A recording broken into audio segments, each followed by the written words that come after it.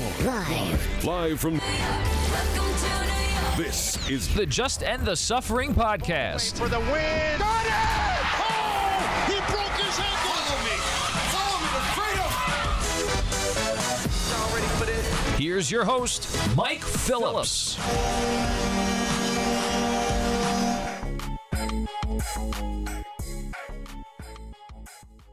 What's up, everybody? Welcome to the latest episode of the Just End the Suffering podcast.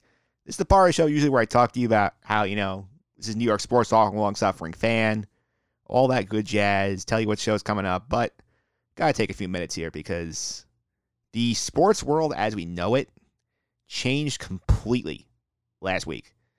In the span of about 24 hours, everything completely changed due to the ongoing spread of the coronavirus. And I'm going to tell you a little story about where I was when all this happened. Obviously, this year I've been helping out with the Iona Athletics Department. I went down with them and with their delegate congregation to Atlantic City as the basketball program was taking part in the MAC championships down there. So they played the game on Tuesday. Both men's and women's programs played. Women lost, men won. On Wednesday, the men were in the arena for a late game against St. Peter's at the time. So they're playing this game. We're on Meteor Row. We're getting ready. And then this is when the news breaks about Rudy Gobert testing positive for the coronavirus. And at this point, sports has sort of been dancing around the coronavirus, talking about, okay, we're going to, because it was funny, the timeline progressing this so rapidly. It started out the Sunday before where they had the chair of the selection committee was on CBS's pregame show and said, we are going ahead as scheduled despite the coronavirus. Then a couple of days later, the NCAA said, okay, we're going to play without fans starting on Thursday. And the NBA was leaning that way. Hockey started to lean that way. We saw the governors of various states ban mass gatherings of people trying to prevent the spread of the virus. Everything changed when Rudy Gobert tested positive, and we had this scene in Oklahoma City when the Jazz are playing the Thunder. The game is about to tip. You got the word on Twitter that there was this delay coming and that the start of the game was delayed. And at that point, everybody's mind started going to the worst case scenario, like somebody has coronavirus. And once it was confirmed, within minutes, the NBA shut down. And that point on, you knew it was just inevitable. Everything was going to go down with it. And it all follows along. NHL pauses the season. They're hoping to come back later on in the year. You assume they're probably going to pick up in the playoffs. NBA, they're probably going a couple of months. They might pick up with the playoffs. They might play a brief end of the regular season. No one really knows anything right now. Baseball shuts spring training down. The season's been pushed back because, as of recording, the CDC is recommending that there are no gatherings of more than 50 people anywhere for 8 weeks, which means even if you didn't have the fans, if you played in the buildings without the fans, it's not possible to stage a sporting event in any sport. So everything is shut down. The NCAA cancels the tournament, which they had to do. We saw the domino effect of what happened when Rudy Gobert tests positive. You had to put entire teams in quarantine because they played the Jazz. And that's just teams, and you can make a change very quickly to the entire NBA off of just one player. Doing that for college kids who'll be flying all across the country, playing in venues from like Sacramento and Dayton, Ohio, Albany, New York, it just didn't make sense. And, I mean, they talk about options. They talk about possibly delaying the tournament. They talk about maybe cutting it down to 16 teams, doing it all in a span of like a weekend. But with the timeline you had here, with college is basically wrapping up by the seasons by May, it was not going to happen. It had to stop. It's very disappointing, but you understand it's the right thing. As a sports fan, you can be bummed. You can be disappointed that, I don't have any live games for a long time.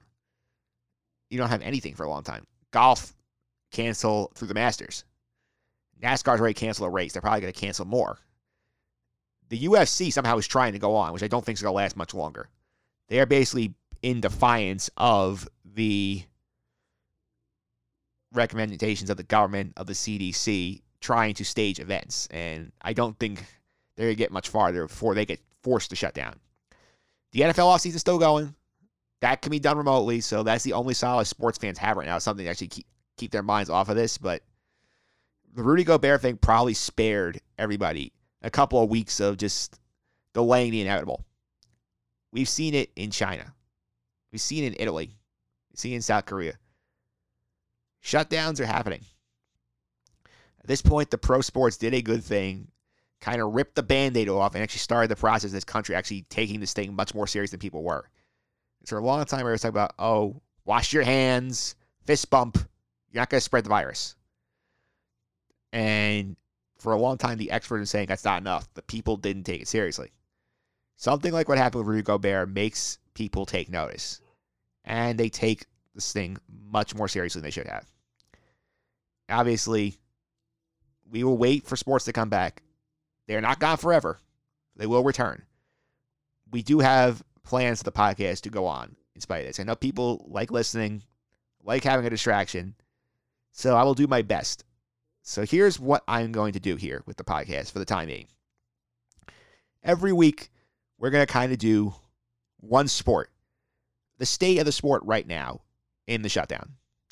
We will start this week with college basketball. This is supposed to be the March Madness show this week. I still have our March Madness guest coming on.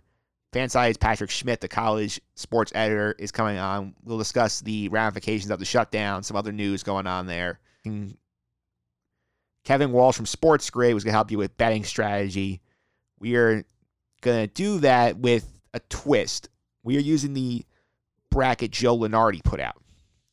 Basically, he made the effort to complete a bracket, put some spreads together. That will be our exercise here, give you a little bit of a distraction here. We also, so every week there'll be one sport. This week's college basketball.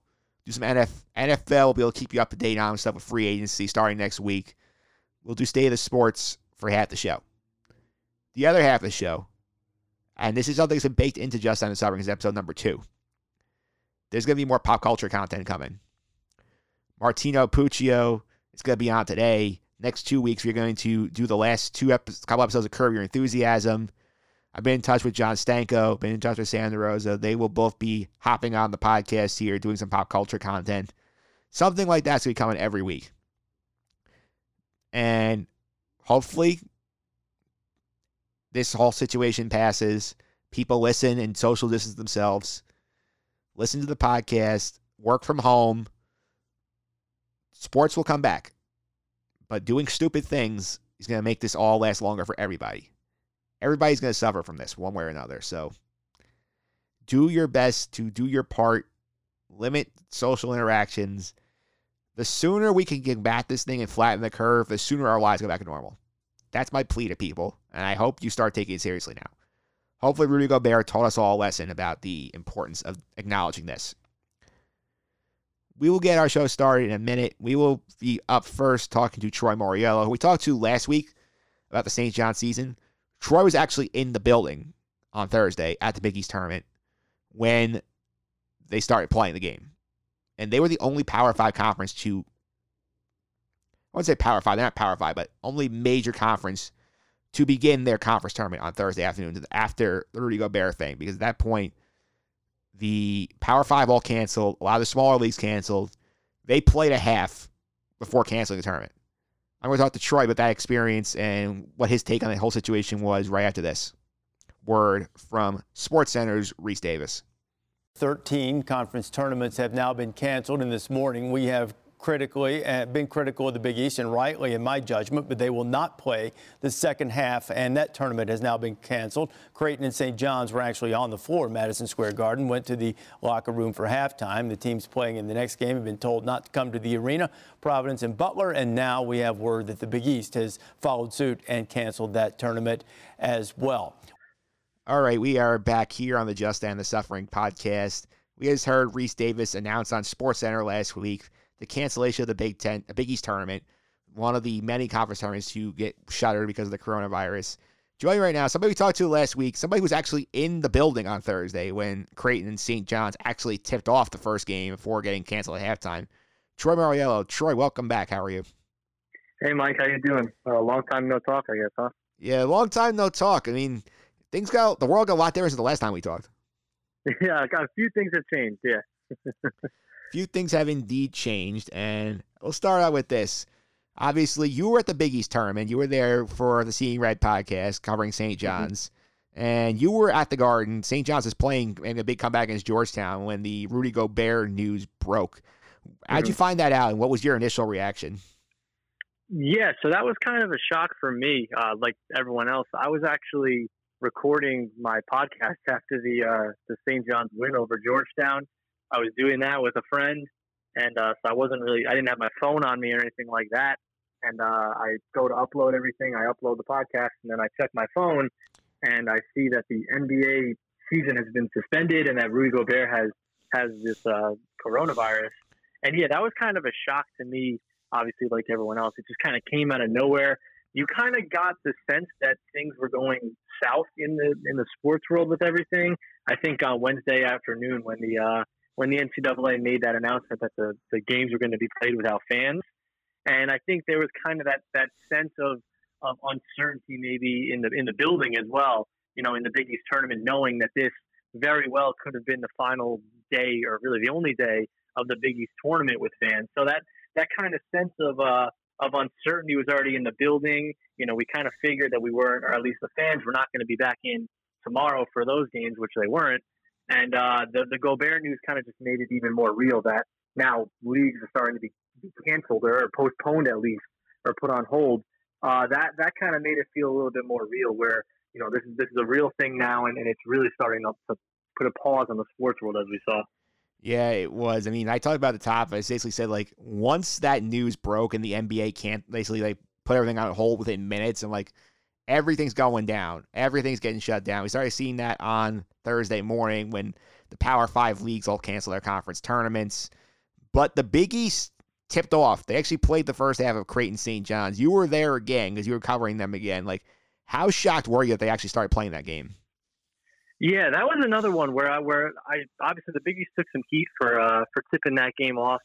It was so weird though because really going to the arena that morning and on my way, obviously all the conference tournaments at this point were no fans. We're not going to have any fans in attendance. We're still going to play the game. So going to the arena, I kind of had that in my head that all right, well this is going to be business as usual, just empty arenas. And it seemed like at 11:30, 11:40. Is when they all started coming. I think it was the Big Ten and the American might have been the first two. And once you saw that, I think I got a text saying the Big Ten and the AAC are canceling.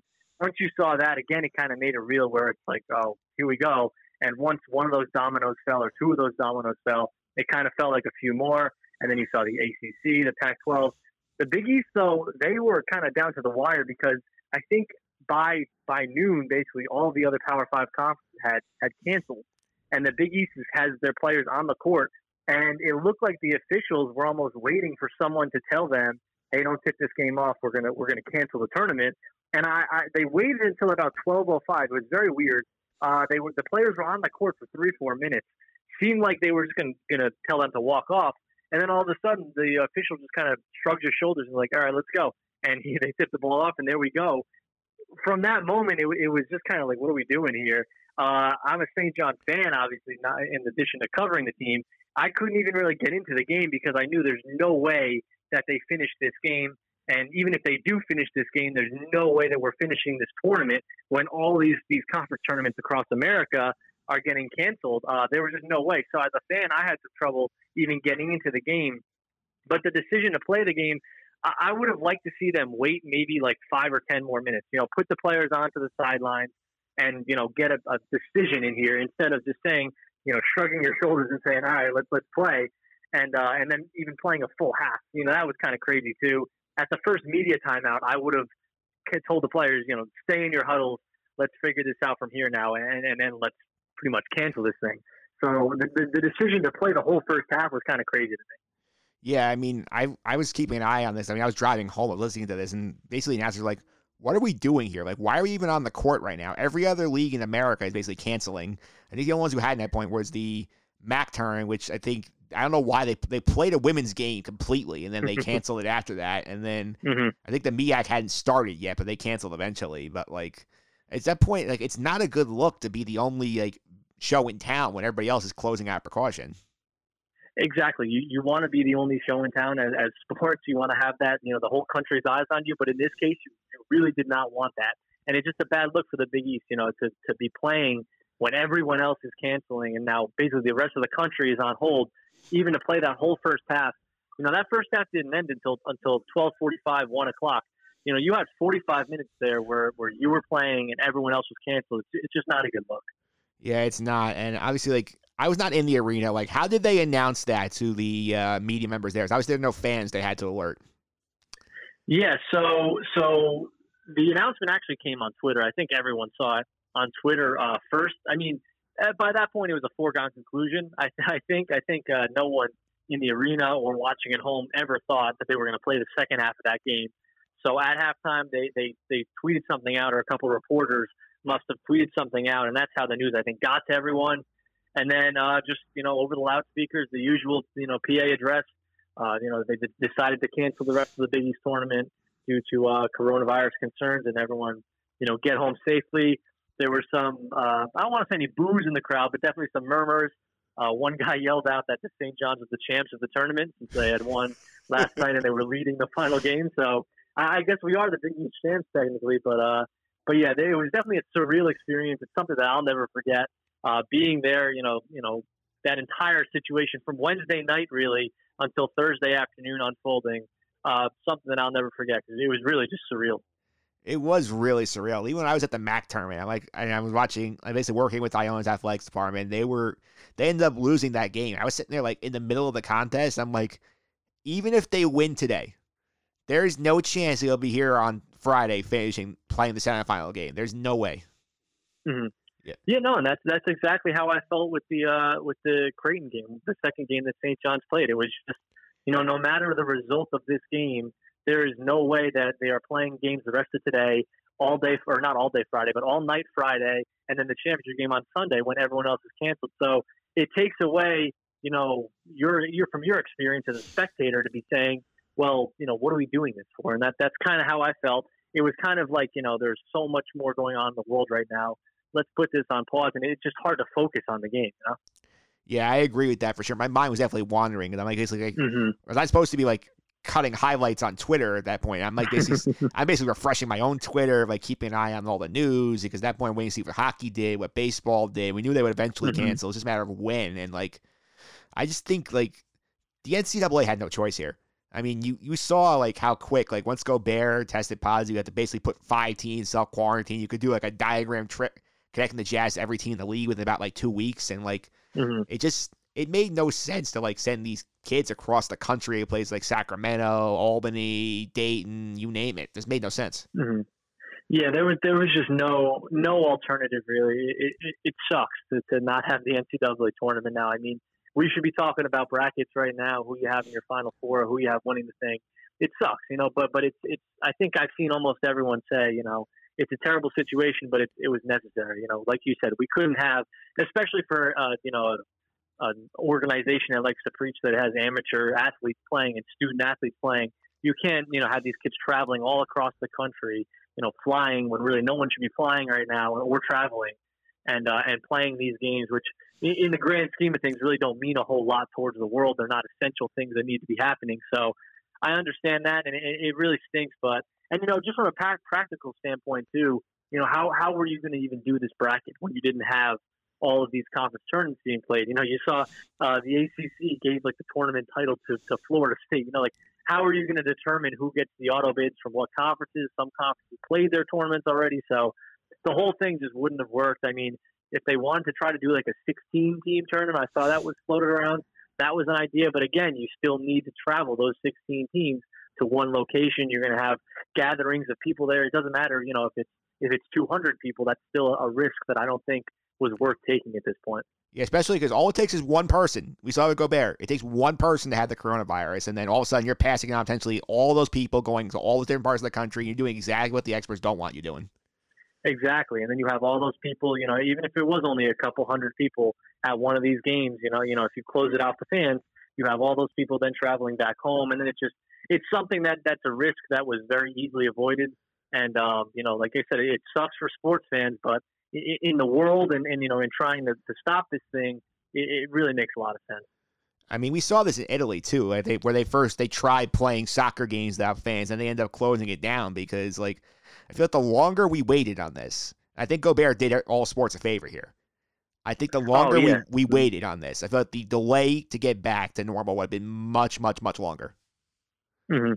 Yeah, and I don't know. I don't know if we're playing these games right now if that didn't happen. If the Gobert situation didn't happen, part of me thinks we would have. Common sense would have prevailed, and they would have canceled this stuff anyways. But the Gobert thing definitely accelerated it, and it may end up. It's a tough situation for him, but he's seemingly going to be okay. That might end up being kind of like a blessing in disguise for us that it changed the way that we're looking at this as sports fans, and really as a country, kind of changed the way that we're looking at, just how serious this virus has impacted us now. When him getting sick with it kind of accelerates everything. Yeah, it did. And you talk about the bracket a little bit. I want to ask you this opinion, because obviously you mentioned the whole thing about the NCAA obviously couldn't put the brackets together the way they normally do because you don't have conference tournament results.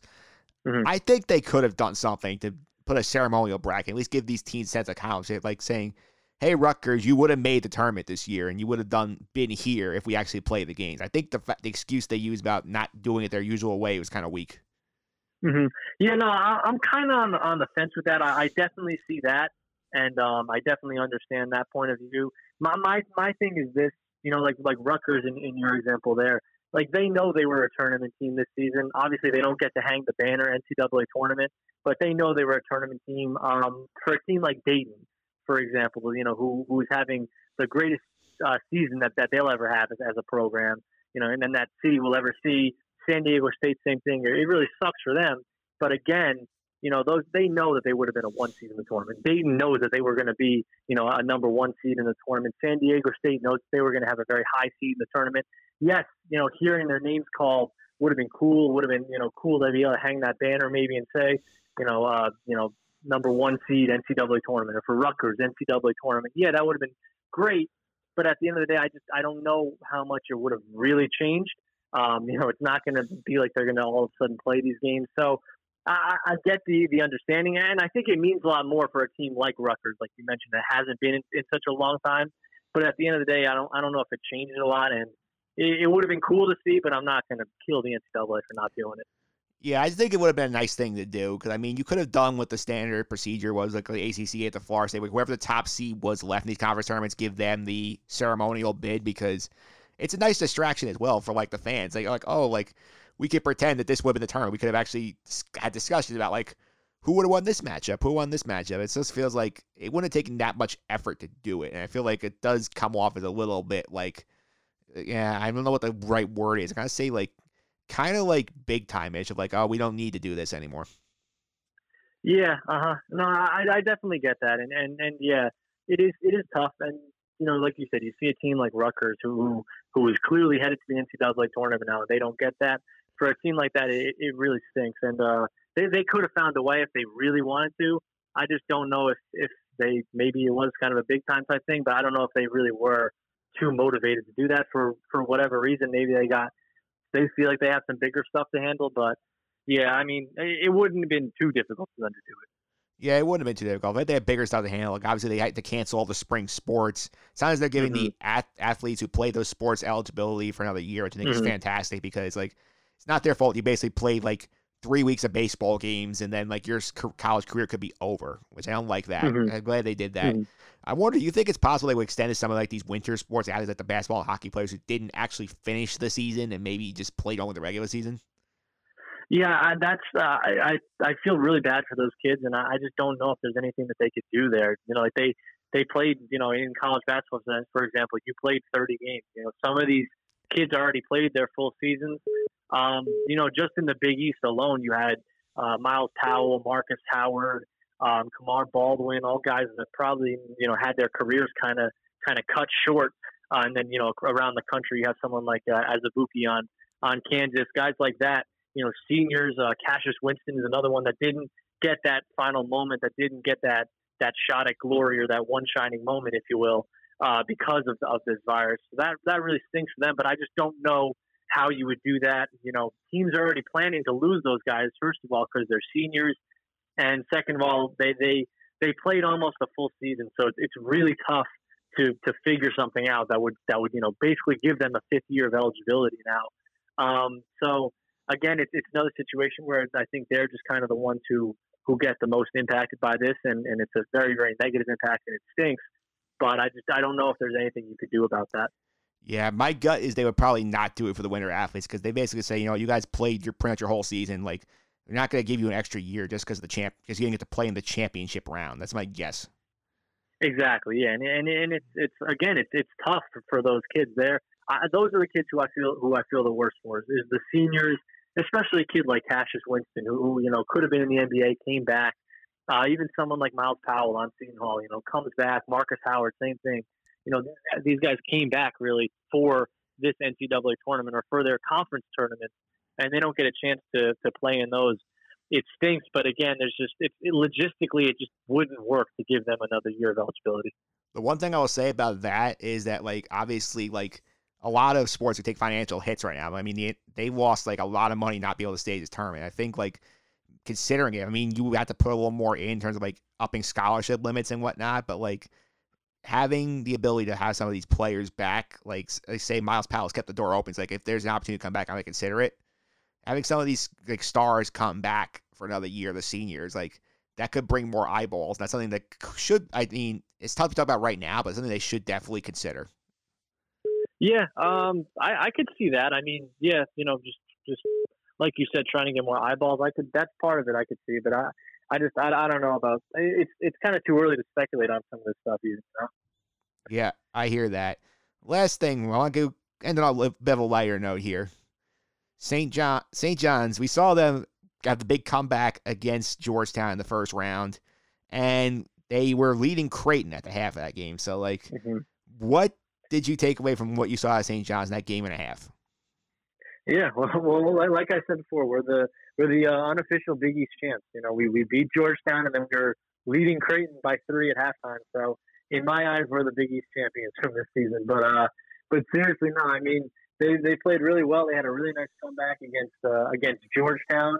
They were down by 15 at one point in that game, and they just kind of did what they've done all season long, which is a game that they really had no reason to still be fighting and still be scratching and clawing. And they do that, and they come back and they win that game against Georgetown. They end the game on a 23-0 run. They were down by 10, and then they win by 13. Actually, they kind of blow them out of the water at the end of the game. Just kind of was a perfect summation of the season. And if the season was going to get cut short for St. John's, it is nice that was kind of the last game that we saw. We went out on a really positive note, and we went out on a note that kind of really, like I said, summed up the way that they played this season and in the eyes of the fan base at least. And I mean, it's tough to say what they would have done against Creighton. They were up by 3 at the half. They didn't even really feel like they were playing, out of their minds in the first half. They were just playing with them. That's a Creighton team that they had beaten once already, and Creighton was missing its best player in Marcus Zagorowski. So they definitely would have had a shot to win that game. And then, you would have seen they would have been playing on Friday night, obviously against either Providence or Butler. They had beaten Providence once this season. They nearly beat Butler at home. So again, it stinks. I mean, as a St. John fan, I feel bad, but I look at the guys that I mentioned before, Powell and Seton Hall and Dayton and San Diego State. And those are the teams that I think, and then Rutgers, even like you mentioned, those are the teams that really have gripes with this and reason to be upset with this. As a St. John fan, though, it stinks, and it'll always be a case of what if. What if we did play the rest of this tournament and got to see what they would have done in that second half against Creighton, and then who knows on Friday night maybe against Providence or Butler. But it ends with what I think was a really encouraging season for St. John's. All right, there we have it. That was Troy Moriello talking about the surreal scene inside the Garden at the Big East tournament before it got canceled. Troy, thanks for coming on. Before I let you go, you got to let people know how to follow you on social media and what's going on with the Seeing Red podcast. Absolutely, yeah. I'm on Twitter at Troy Mauriello, TroyMauriello. If you're a St. John's fan, you can check out the Seeing Red podcast. We do once a week. We'll probably do once every 2 weeks now within the off season, or once a month. We'll kind of cut it back a little bit, but this have to stay at home, but we can still do podcasts at home, as Mike can attest to. So we'll be doing a podcast this week, probably like a season recap. And if you're a St. John's fan, definitely check it out. We're on Apple and we're on SoundCloud as well. Yes, definitely check that out because, I mean, what else are you doing right now? There's not games to watch. Listen to our podcasts. Exactly, yeah. We'll do them and you guys keep listening. Yeah, we'll try and keep you entertained. I know you can't watch Netflix all day, so there's enough time to go around. Troy, thanks again. Absolutely, Mike. Have a good one. You too. Up next, we're talking college basketball, deeper detail with Patrick Schmidt from Fanside right after this. I'm not sure there was any other reasonable choice, Reese. I mean, we've discussed this throughout the day, including this morning at 9 o'clock on the ACC network, that this is a pandemic, and this is about slowing the spread of this and about flattening the curve of this. And the NCAA has no other choice but to be a responsible global citizen here. No other choice. And so I think all of us that have been discussing this last night and throughout the day today agreed that this was inevitable. All right, we are back here on the Just End the Suffering podcast. We just heard ESPN's Jay Bilas describe how the NCAA really had no choice but to cancel the tournament. We're going to talk to this guy anyway today if the tournament was happening, but it is a good kind of wrap on college basketball. I got Patrick Schmidt from Fansided here with us today on the line. Patrick, welcome back to the podcast. How are you? I'm good. I'm missing sports, especially missing March Madness, but it's good to be with you. Yeah, it is good to be talking to people again. And I will say, this thing just felt like it just escalated so quickly. Yeah, it really did. I mean, not just in college basketball, but, really kind of in everything. But, yeah, to focus on college basketball, it was looking like, hey, maybe this is it's going to go on, but, maybe there's just not going to be fans in the stands, and it's just going to be the players and coaches and, their families, some recruits maybe, and then, essential stadium personnel or whatever. And, during that time, I'm trying to wrap my brain around how that's all going to look, how it's all going to sound. Is that going to, hurt the enthusiasm and spirit of March Madness, and the underdogs, they kind of get on a roll, the crowd gets into it, and the buzzer beaters and all the upsets and things of that nature. So, I'm kind of thinking about, how this is all going to play out, for a day or so in my head. And then, the conference tournaments, they all, one by one, they started canceling things, once things, really got kind of serious last Thursday or so. And then really everything started shutting down. We had the NBA shut down, the NHL, MLB, everything. So, from that point, it pretty much felt like an inevitability that, either the NCAA tournament is going to be postponed 3 or 4 weeks, and they'll try and fit it in late April and early May and whatnot, and try and at least do it. And then, kind of reality set in, and the whole thing was called off. It was canceled, and it was a significant buzzkill. I certainly understand why the NCAA did it. I think they made the right decision, of course. But from a fan standpoint, it's just disappointing we won't get to see the games play out. All the fun underdog stories, all the upsets, and even for, some of these great teams like Dayton, it's going to be their first year as a number 1 seed. So it's tough. We don't get to celebrate these teams like we should have. Yeah, we don't. But, I mean, I talked about it before in the podcast. I think this is, like, once the Gobert news broke, I mean, it became very clear that it was very recklessly sending these teams across the country or even doing them into, like, one location. All it takes is, like, one person, whether it's not even a player. Like, it could be, like, an official, it could be a fan, just bringing into the building with them. And you could sending all the people who were exposed to this virus all over the place. It just made no sense. Yeah, it really felt like, Rudy Gobert and then, Tom Hanks and Rita Wilson, them, when that news broke, it felt like it, maybe like a half hour, an hour after the Gobert news broke, it was like, oh, wow, okay. And then it kind of like, set in, like, across the country or for sports fans that, hey, now we didn't take this seriously. The NBA is a player. They're shutting down their league right away. They didn't even hesitate. Tom Hanks, everybody loves Tom Hanks. So we were like, okay, wow, this is, this is a lot more serious than we would have thought 48 hours ago. So, yeah. Life came at us fast. Yeah, life does come at you fast. A couple of big things that fall out of this is like, number one, the NCAA basically canceled all spring sports, not officially yet, but as of right now, it's not like they're giving ad eligibility to those seniors, which I think is the right thing to do. But do you think the same will happen for, like, let's say college basketball or hockey players, these winter sports, who basically played the regular season but did not get to actually complete it?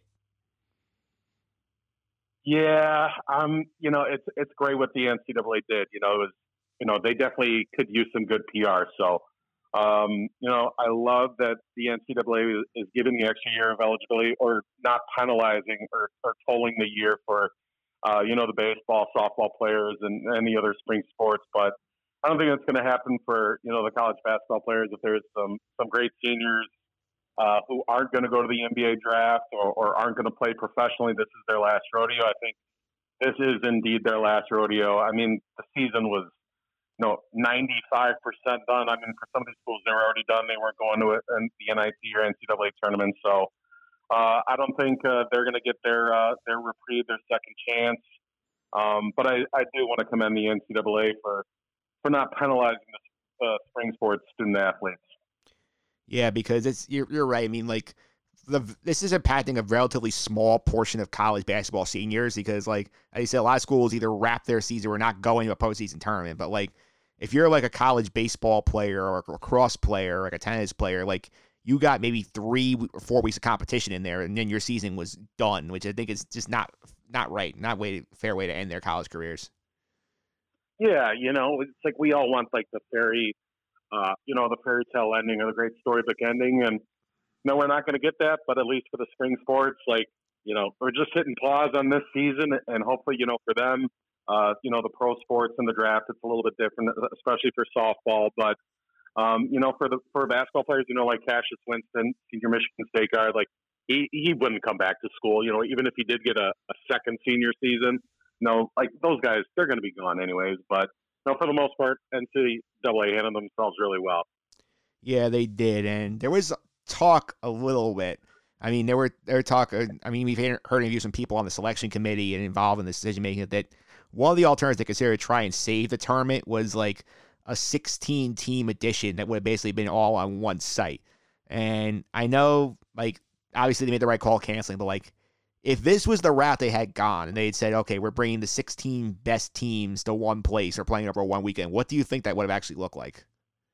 I mean, I think it would have looked pretty awesome. I mean, in short, it would have been nice just to kind of, not necessarily like fast forward through the first round, because that's kind of like my 2 or 3 favorite days of the sports calendar, that Thursday, Friday, Saturday, Sunday. But considering the time constraints and the logistics and the travel restrictions and all the factors involved, picking the top 16 seeds, I don't know how they would do it. Obviously, it would be, Kansas and Baylor, Gonzaga and Dayton, and, Michigan States and the Marylands, the Florida States, Dukes, Kentuckys of the world. So, it would have been nice. It would have been kind of like an accelerated tournament and higher stakes. It would have been interesting to see it all play out because it all would have been unprecedented. So we all would have been witnessing this event for the first time. And I'm sure there'd be little kinks and whatnot, but it would be sports. It would be basketball on our TVs, and, we'd have a modified bracket at least. So, it would have been cool. I definitely was hopeful for a postponed tournament. But again, like I said, I understand why we didn't get that. But yeah, if we had a 16-team tournament, I probably would still be picking Kansas to win it all, just because, I think they've played the best basketball, over the last, pretty much the last 6 to 8 weeks or so of the season. And, it's been a wild, crazy year. And this, Mike, with Michigan State beginning the year, preseason number 1, and then that's just pretty much set up 6 or 7 different teams that held that number 1 spot this year. So a lot of parity this year, but Kansas, over the last 6 to 8 weeks or so, they've been a juggernaut, and I don't know if anybody would have been able to beat them. Of course, in the tournament style, anything can happen, but whether it was a 68-team format or a 16-team format, I'm probably thinking Kansas. Yeah, Kansas would have been my gut too, based on like who the top 16 were. I think they probably had the best path, but at the end, I don't think it matters.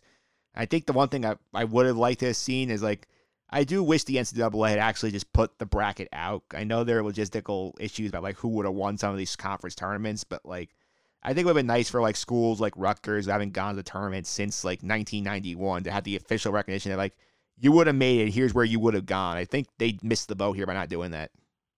Yeah, and I wrote about that yesterday. You know, it's unfortunate. You know, it's like we already don't have the tournament, but you know, and it's like a lot of the smaller school conference tournaments, like we already knew who their automatic bid was going to be. Like, you know, it's like, granted, I know some of the, you know, we still have like 14, 15, 20 or so of the conference tournaments going on. And the NCAA said it, you know, it wouldn't have been authentic, but like, we already know it wouldn't have been authentic because, you know, there'd be a giant asterisk on it because, you know, the tournaments didn't finish and, you know, there was no real tournament anyways. But I think it would have been great to celebrate these teams, give them Sunday, give them an hour out of the day where they could all gather as a team virtually, you know, on Skype or whatever, while they're practicing their social distancing and, you know, have CBS, you know, just read off, hey, Dayton, they're the number one seed in the West or, you know, the South region or whatever, you know, and they could celebrate being the number one seed for the first time in program history.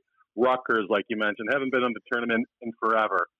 Teams like Penn State and Illinois who haven't been there in a long time. And, you know, the small schools, the medium-sized schools, the big schools, they all could have used a day or at least a few hours of celebration. And I think I wrote it in my article the other day on Fanside where I was like, you know, the NCAA tournament ends, you know, where there's only one team where they end their season with a win. You know, we get it. They're the national champions. But, you know, considering there was no tournament, I thought having a selection Sunday, releasing the bracket, you at least give away for 68 teams to feel good about the end of their season because, hey, this is a raw deal. Like, it stinks. There's no other way around it.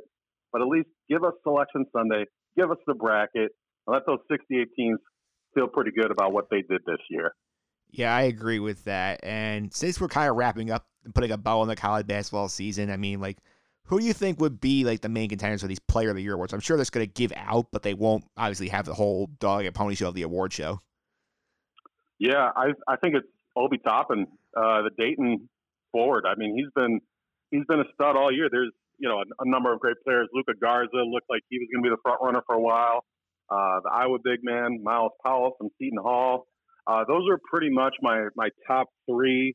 And then there was, you know, maybe a bubble or whatever of maybe 5, 6, 7, 8 players that were in the mix. Malachi Flynn, Peyton Pritchard, the two studs from Kansas. So a lot of good players, but I think Obi Toppin was the most special, the most sensational for what he did for Dayton. Best year in program history. They were going to be a number one seed.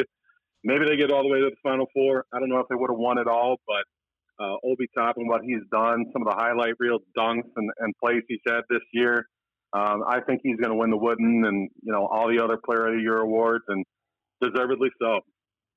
Yeah, that does sound right. I do think Obi Toppin would have been that. He's already going to the draft, but we do have some actual college basketball news to report, which is actually nice to discuss something besides the tournament being canceled.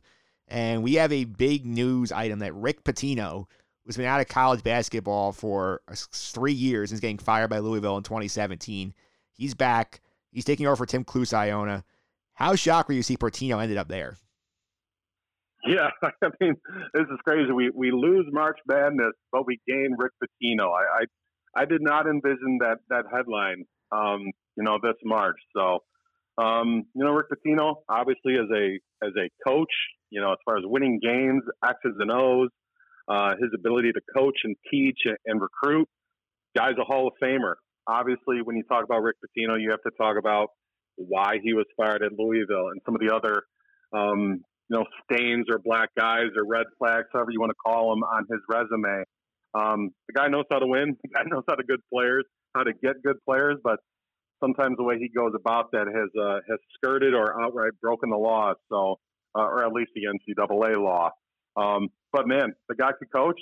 It's good for Iona. You get a name brand head coach, a guy that wanted to get back into college football. He'd been coaching overseas, had success overseas. I mean, it's not like he forgot how to draw up plays and you know, when to call timeouts and when to do this and that. So the guy could coach. It should be a significant shot in the arm for Iona. elevates their program a little bit in the eyes, locally in New York, but around the whole East Coast and college basketball. I mean, they were the talk of the weekend pretty much, despite all this stuff going on elsewhere in the world and in college basketball. So definitely going to open some eyes, but I think the NCAA might be keeping a closer eye on what Slick Rick is going to be doing in Iona. But if I'm a fan of the program, I'm excited to see what he can do, and maybe he'll get the team back in the NCAA tournament in the next couple of years. Yeah, I mean, they had a tough opening there to fill with Tim Cluess, who was probably the best coach in the history of that conference. He didn't coach this year with a health issue, but getting Rick Pitino with the renovated facilities and a program that's actually been pretty consistently a winner in that league for about a decade now. I will admit I'm a bit biased. I am a alum of the program. I think that the heights they could reach now, I think it's fascinating to see how far he can bring them. Yeah, and we know he's had success in that area before, and I think I saw one of the quotes where he was saying Providence was his favorite job way back in the day, and he loves that whole area, the metropolitan area and whatnot, and he seems happy. He seems kind of at peace, like this is going to be his last chance, his last big job. It's not going to be he's at Iona for a year or two. They win 25 games this year and next year, and then he's looking to go to some Big Ten or SEC school or ACC school, something like that. I think he realizes that's not going to happen. So, yeah, again, it's an interesting hire. When I saw his name in connection with the job, I was like, wow, no chance, And then also kind of why would they consider Pitino? But I understand why they would consider Pitino. So I'm kind of interested to see how it's all going to play out over the next year or two when we get back to talking about real life sports and the sports taking place on the courts and on the fields and all that good stuff. Yeah, the thing I would guess would be the biggest impact is that there are going to be more high-profile recruits that are going to New Rochelle. Mm-hmm. That he's going to get get more games at say Madison Square Garden. I mean, he's already talked to Calipari about scheduling Kentucky in the Jimmy V Classic, which would be interesting in itself. He said he won't play Louisville, but I think there'll be a lot of sellouts in New Rochelle. I think there's going to be a much higher profile in that program. Oh yeah, absolutely, and that's what Pitino's going to have to do. He's going to say, hey, look at all these guys that I recruited and all these guys that I coached before that I sent to the NBA, and he's not going to get the 5-star recruits that are going to Kentucky and Duke, but maybe he gets some diamonds in the rough who come to Iona for a year or so and translate that experience and maybe get into the NBA somehow. So he's definitely a great salesman, and it's going to be interesting watching the recruiting rankings for Iona over the next couple of years to see what type of player, what level recruits, and success, who he's able to get. Because if he gets one solid recruit, who knows when that next one might fall. There might be 2 or 3 or 4 guys that all team up and they want to play together. Maybe they're all New York local type guys that want to stay close to home. So you never know if that could happen, but we kind of saw it start to take place at Memphis before James Wiseman was suspended. But you get one local guy to commit to the program, and you get 3 or 4 guys that want to follow and be a part of something special. So you never know, but that's what Iona is hoping Rick Pitino will do. Yeah, never thought I'd see the day. I remember last year, I think when they were in the tournament beating North Carolina, I was writing for Fansite at the time, and you told me, I said, you're right about Iona now. This will be the only time we'll ever talk about them on this website, and that has certainly changed. Yeah, it's funny how fast the speed of life comes at you fast. You never know, with college sports, whether it's football, college basketball, you never really know what's going on. We think we have a good idea, but we never really know. So, hey, thanks for pulling that one back from the archives and getting a good laugh out of me for that one. That's a good one. Yeah, it was a good one. Patrick, thanks for all the time. I really appreciate it. Before I let you go, do you want people to know how to find on social media and a little bit of this mythical March Madness we're doing over at Fansided? Yeah, so, it stinks they don't have, the real March Madness. So we're trying to make some lemonade out of these lemons we got. And, we have, a final bracket that Joe Lenardi, the expert bracketologist, put together. So we're just kind of acting as if that is our official NCAA bracket. And, we put out some fun stuff about, you wrote some of the best games or matchups that, we were looking forward to see that, we're deprived of seeing, and, some fun stuff about mid-majors and some Cinderella stories that, we won't get to see this year. So we're just trying to make the best of a bad situation and trying to fill the sports void for college basketball fans who normally would be getting ready to fill out their brackets and maybe make plans for this weekend to get out of work or find a way to watch TV at work without your bosses knowing. So trying to have a little fun here with our mythical March Madness here. And once we get done with that, we'll turn the page on this season once and for all. And we're just going to get an early head start on looking ahead to the 2020-21 season. So, the sports stop, but I guess the content and the reading material never does. Yeah, it definitely does not. People want to follow on Twitter. It's at Patrick A. Schmidt, right? Yep. All right, there you have it. Patrick, thanks for all the time. I really appreciate it. Hey, my pleasure. Thank you for having me on to talk about some college basketball. Show me the money.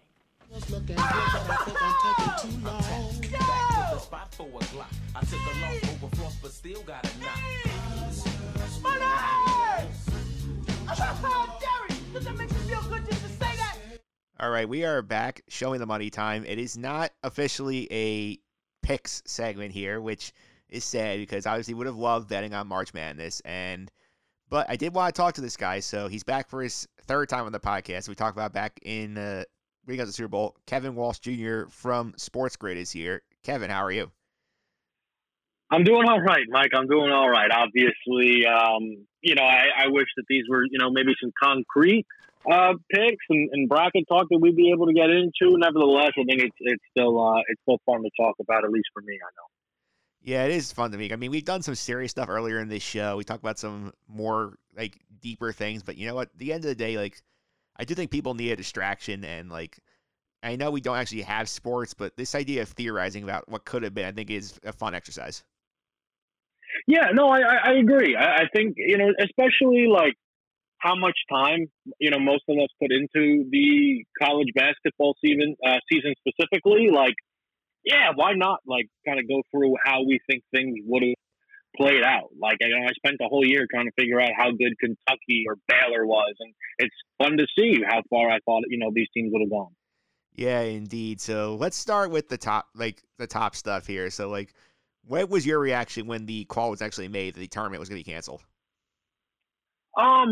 Man, I was surprised. I think the one thing that it's come out to be fact is this is all really a domino effect of Rudy Gobert. Not coronavirus itself, but the decision to shut these things down in the way that they did. For anybody that maybe wasn't following where the NBA went about it, I remember, I've looked it up. 7:48, Adrian Wojnarowski tweeted that the teams were going to be meeting the next day to talk about whether they wanted to do games without fans or they'd go on a hiatus. And they were leaning towards games without fans.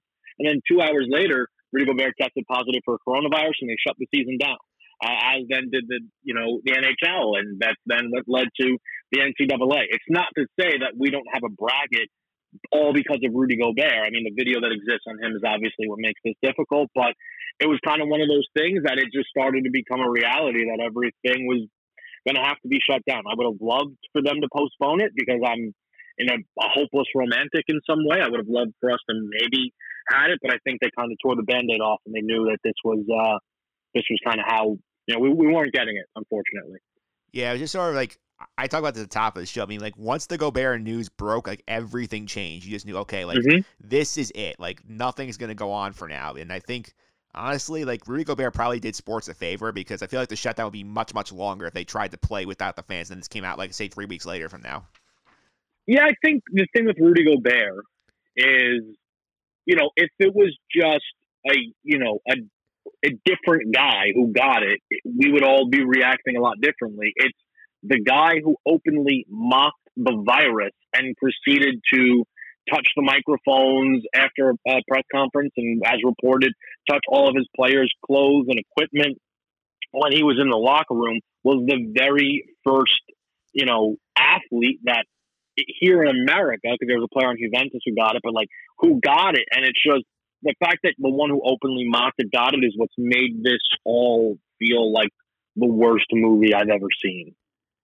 Yeah, we are in the darkest timeline right now. We are going to try and lighten things up, but there actually was some college basketball news. You and I are both Iona guys. They made some coaching news that Tim Kluse retired, a step down due to health concerns. Rick Pitino, the new head coach at Iona. What's your thoughts on that? Man, I'm excited about it. We can actually, we can talk about the morals of it all because, Pitino, not the cleanest tenure at Louisville, but he feels like the NCAA, and him are kind of going to be on good terms when he comes back, and we'll see if that's the case. But strictly from a basketball and a program perspective as to what this could mean for Iona College, I mean, Tim Kluse is, and this is not some Iona bias, you can ask anybody that's followed the MAC, he's the best coach in the history of this conference, dominated at Iona. He didn't really coach the team this year. And you saw the drop-off. It's kind of like when LeBron would leave Cleveland. Like, you saw the drop-off for the Iona Gales without Tim Kluse, where, the 4 years in a row they had won the MAC tournament. It was incredibly big shoes that needed to be filled, and they come in and they get a Hall of Fame coach, a guy who's won multiple championships at this level. So I'm excited to see the hopeful prestige that he can kind of bring to Iona and see if he can elevate Iona to another level. Yeah, for sure. It's something like I'm excited about because, I mean, this is like a kind of move that can really like enhance the program significantly because, he has his warts and whatnot, but I mean, this is a coach who's going to get you a better out-of-conference schedule. They just renovated the Heinz Center. Those games are going to basically sell out all next year. You get better recruits coming in there. I know he said he wants to get a bunch of grad transfers to come in to help establish the culture he wants to run. And, this is a program that has been in the NCAA tournament consistently. Now you're talking about the upsides. Maybe they're winning a game. Maybe they're winning a game or two. Mm-hmm. Yeah, you have to think about expectations. Look, like Dickie V, and I love Dick Vitale, but he's saying that, he's about to turn Iona into Gonzaga. I don't know about that, Dickie V. That'd be great. I'd take it. But, Iona is still looking for their first tournament win. And if Rick Pitino, is the driving force behind that'd be incredible. And that's kind of the expectations. He's not coming into a slouch program, though. Again, before this year, 4 consecutive years going to the tournament by winning the MAC championship. It goes to show that there is a pedigree with this school. I mean, we already saw some reporters talking about guys reaching out saying, I think maybe my kid will transfer there. Because now, if all of a sudden, these kids feel like they have a clear ticket to the NCAA tournament by being in the MAC and winning the MAC, along with getting to play under a coach with the level of prestige that Rick Pitino has, then you actually will likely see a massive uptick in the caliber of player. And that's not to, downgrade the guys that are there now. I think there's a lot of good guys that have come through. Ricky McGill, AJ English, David Lowry. There's plenty of good guys that have come through. But this can now go to hopefully another level. And I think I'm also, in total agreement with what you mentioned about the home court advantage. Now, I had multiple friends of mine, fellow alum, that texted, we're out to the first game, have to be in attendance more. And I think that atmosphere and that buzz is probably going to be consistent for at least his first year there and probably years to come. Yeah, it'll be exciting to see what happens there. We'll get them in next year. This year, though, no tournament. Are you surprised the NCAA did not actually release the bracket? I am not, all in all. I would have been fine with it. It would have been fun. I mean, there's a reason why, I've been breaking down Lunardi's mock bracket and took the time to fill out kind of how I think, some things would have gone. But I understand it. Part of the reason is, I understand it's easy to just say, oh, okay, this team was in first place within their conference. We'll push them through. But these conference tournaments matter too much. There's upsets all the time. Northern Iowa, within their conference in the MoVal, was supposed to be an absolute shoo-in. They got bumped out. So we could have got a bracket, but it still wouldn't have been an accurate representation. I don't think you would have been able to take that bracket and say, this is what it would have been if coronavirus never came through. No, because the conference tournaments, and as anybody who follows college basketball knows, is an essential part of the game and an essential part of creating our field. It is indeed. And you mentioned it. Joe Lunardi actually did do the work. He did put together a bracket of 68 teams. Mm-hmm. Since we did not get to do an actual March Madness thing, let's have some fun today. Let's use Lunardi's bracket and pretend that this is the actual thing, and we would discuss how we would bet on it. Yeah, I mean, I've been looking at it. What I'm appreciative is that not only did he have his bracket up on Bracketology, but I guess he maybe made the decision and reached out to a couple of cappers out maybe in Vegas and threw us some lines. So yeah, there's been stuff to kind of at least dig my teeth into. It's pretty cool. Yeah, it is pretty cool. We'll start with that bracket there. So like, just in general, like this is something we can apply next year as well. So like, when you first get that field of 68 teams, like, what's your betting strategy with this bracket, or like any bracket in general? Yeah, I think it's always the evolution, right? There's your people out there who just fill out their brackets, and by the way, that's betting. When you jump in a pool and you fill out your bracket, that betting, and then there's going into the individual matchups and the spreads, and to some degree, I think you maybe want to try and fill like you can fill out multiple brackets. Obviously, you have to have your one final submission, but I kind of like to go through the bracket, look at things almost on their face, and then kind of dive in because, it's one thing to pick the 14th seed, again, according to his bracket, Eastern Washington, to upset the 3-seeded Seton Hall. But it's another thing that when you are able to put it into the context of like, oh, wow, that's a double-digit point spread upset that I'm picking there. I don't know how likely that all is. So it's kind of trying to find that balance between filling out your bracket and picking these first-round matchups and being able to, isolate them. Yeah, that's one thing I talked about last year when I did this segment. It's like sort of like when you look at those first-round upsets, I always love to go to the spreads. I'm glad Lenardi put them out there because the closer the game is, the more likely it is that you see in the upset. Oh, for sure. I mean, for example, Arizona, Texas Tech, it's a 1-point spread. LSU against Oklahoma, it's a half point. Like, it's a pick-em. So yeah, absolutely. I think that it goes to show like those are absolute point flip games. And, even more so, like you look at a Virginia-Cincinnati, 6-11 might sound like a massive upset. The 2-point spread. Anytime a 2-point spread is not some earth-shattering upset. If somebody told you that Utah State knocked out, Power 5 West Virginia, like, whoa, that's pretty 2-point spread in favor of West Virginia, but that's not some earth-shattering upset. So I think it's a good point, because there's going to be your quote-unquote upsets, but when you're able to look at the spreads, Mike, the definition of it changes quite a bit. Yeah, I remember last year they had Oregon. Oregon was like hot 12 seed. They were like a 3-point underdog the first round match against Wisconsin and ended up winning that game going to the Sweet 16. Yeah. Yeah, I mean, that Oregon team frustrated me to no end because I stubbornly was trying to bet overs in their basketball games, and they played Virginia, and the number was catastrophically low, and they still didn't even flirt with it because neither team liked to score. But that's it's what it is. Yeah, let's take a look at this Lenardi bracket. I will link to this in the blog post if people want to play along with us here. So, obviously you brought up first-round upsets. So, which first-round upsets would you have liked in this field? Yeah, so I took a look at a couple of them, and I'll tell you the one that absolutely jumped out for me, and it also goes to show kind of why, to some degree, this bracket things might have changed, had things really got to play out. And again, it's not a massive upset in regards to an 8 versus 9, like anything can happen. But a 5.5 point spread in an 8 versus 9 really was odd to me. With Colorado and Florida. Colorado lost 4 straight games to close their season. They got eliminated in their first game in the Pac-12 tournament by a very, very bad Washington State team.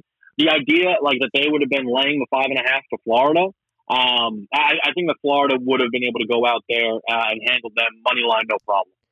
Yeah, I like that one as well. Some of the ones I threw out there, you mentioned Utah State or West Virginia, I would have liked. Hofstra or Villanova, I'm very tempted by because I don't think Villanova is as good as their seed was. Liberty, my 2 5-12s, Liberty over Auburn, Yale over Michigan, and I think the one that I feel the most confident about is East Tennessee State over Iowa because I feel that SoCon's been underrated for a couple of years now, and that Buccaneer team is pretty good. And again, that's another example there, though, right? With an 11 versus 6, how many people have watched any East Tennessee State?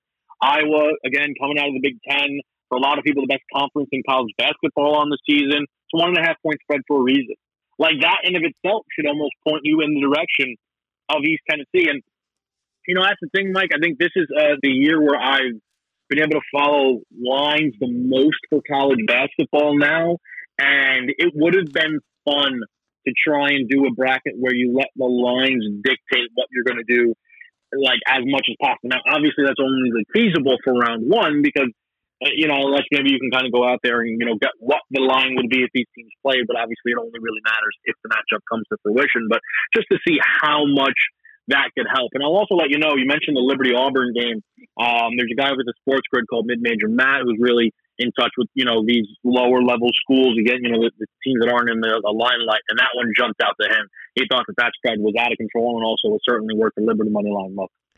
Yeah, for sure. And like another fun part of picking the bracket every year, the sleepers. Who would have been your sleepers this year? So I went through it and I filled it out, and I was, I don't know if I was surprised. I kind of liked this team, but Arizona went on a little bit of a run for me. Arizona got themselves all the way actually into the Elite Eight as a 7 seed in my bracket. They're playing out of Sacramento. Then we mentioned that the Texas Tech point spread. I think them again being a lot closer to the West Coast. I think that they would be better than Texas Tech. And San Diego State, I wanted to give them tons of credit. That would have been your 7-2 matchup. But you saw it in their conference tournament for people that were watching. They kept getting down and, we can come back and we can come back. And they didn't learn their lesson. And they lost their conference tournament. It cost them the 1 seed. And I absolutely think that an Arizona team playing some good ball would have been able to knock them off. Yeah, I have a couple in mind as well. East Tennessee State, as mentioned, I thought they would have got by Iowa in the first round. Then they have a very vulnerable Duke team that's not played good defense. I think they could have gotten far. The other one I like is a sleeper, Rutgers, because I think that this team, I know they get a lot of grief for not winning away from the rack, but they picked up a big road win at the end of the year against Purdue. They have a winnable 8-9 matchup. Then they get a Baylor team that really struggled down the stretch, and you could see that maybe Baylor plays a little tight in that game. Rutgers sneaks through. Well, that's the thing. I'll tell you right now, Baylor was the only 1 seed that didn't make it to the Elite Eight for me. But that's also always a danger, right, with kind of, a bracket. Is they're like, yeah, I can see Rutgers beating Baylor, but then they lose to St. Mary's because this team's road struggles continue, and it's like, oh, son of a gun. That's just kind of, and that's why the brackets are so fun, and, you always have to pick your battles, right, because you don't want your bracket busted on day one, and, that's why, sometimes going chalk is a bit safer, but nevertheless, I understand it. I had Baylor not making it to the Elite Eight as well, a little bit further, though I think I would have probably had them going than you. But nevertheless, yeah, Baylor's, the way they played down the stretch, Mike, not impressive. All right, so let's go a little further in our mock bracket. Let's set up the Elite Eight. Who do you have there? Who do you have going to the Final Four? Sure. So in the Midwest, I had a 1-2 of Kansas, Kentucky. In the East, I had a 1-3 of Dayton and Villanova. In the West, I had a 1-7 of Gonzaga and Arizona. And then in the South, I had a 4-3 Louisville, Michigan State. I feel pretty good about that. I think the 1 seeds would have done their dancing. Ultimately, my Final Four was set up for a Kentucky-Dayton game, with Kentucky upsetting Kansas and Dayton continuing to play good basketball, and then Gonzaga and Michigan State on the other side of the bracket for my Final Four. Yeah, we are very similar. I had the Kansas-Kentucky in the Midwest, took Kansas there. I had Dayton over Florida State in the East. I like the Seminoles. I don't think they got a lot of respect. I actually put Seton Hall in the Final Four. I took them over Gonzaga out West. I know the home court. I know the home court would not be in their favor going out to L.A., but I think their team is deep enough to do it. And I had Michigan State over Louisville in the South region getting to the Final Four. So I thought pretty similar picks there.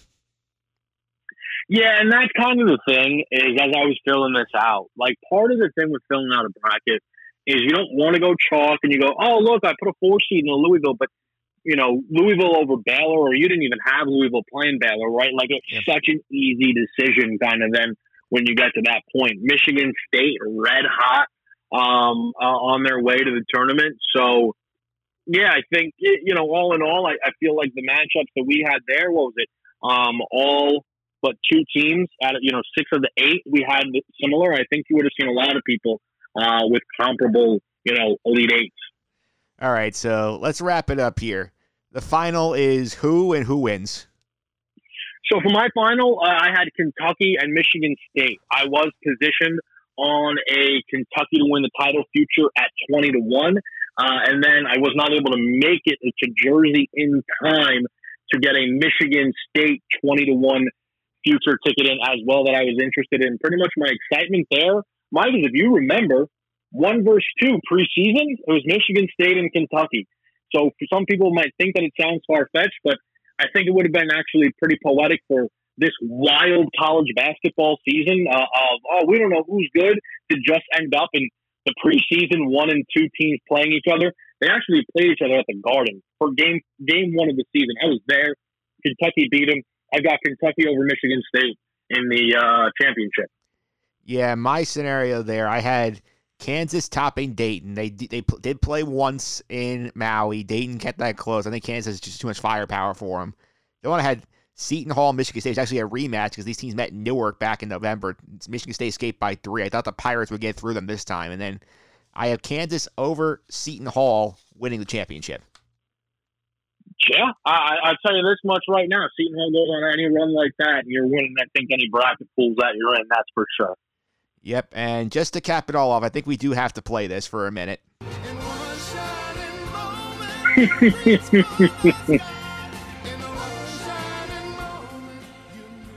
All right, one shining moment to wrap it all up. Kevin, this has been a lot of fun. Hopefully makes a little smiles on people's faces because it is sad we're not getting the NCAA tournament this year, but there will be one next year, and probably the most anticipated of all time. Yeah, of course. And the main reason, Mike, is because the Iona Gales are about to become the most important team in college basketball, and I am ready for it. Yeah, you're calling your shot early, the 5-12 upset next year. Oh, yeah. You know what? No, we're going to be the 5 next year. I'm buying what Dickie V's selling, man. We're going to be Gonzaga. We're going to be preseason top 25. I can't wait. Yeah, I mean, you're right. I mean, Rick Pitino's making the rounds out on data recording on the radio stations. In one place, he said that he's already talked to Calipari, he wants to play Kentucky at the Garden next year in the Jimmy V Classic. Well, I'll be there. I don't know how the game will go, but I know I'll be there for it. That's for sure. Yeah, I don't know if they have enough firepower to beat Kentucky, but they could definitely make things very interesting. He's getting the right guys in there. I'm in for it. Yeah, so Iona suddenly, and we do have the connections here, so it'll be interesting to keep track of them becoming probably the most interesting basketball program in New York State next year.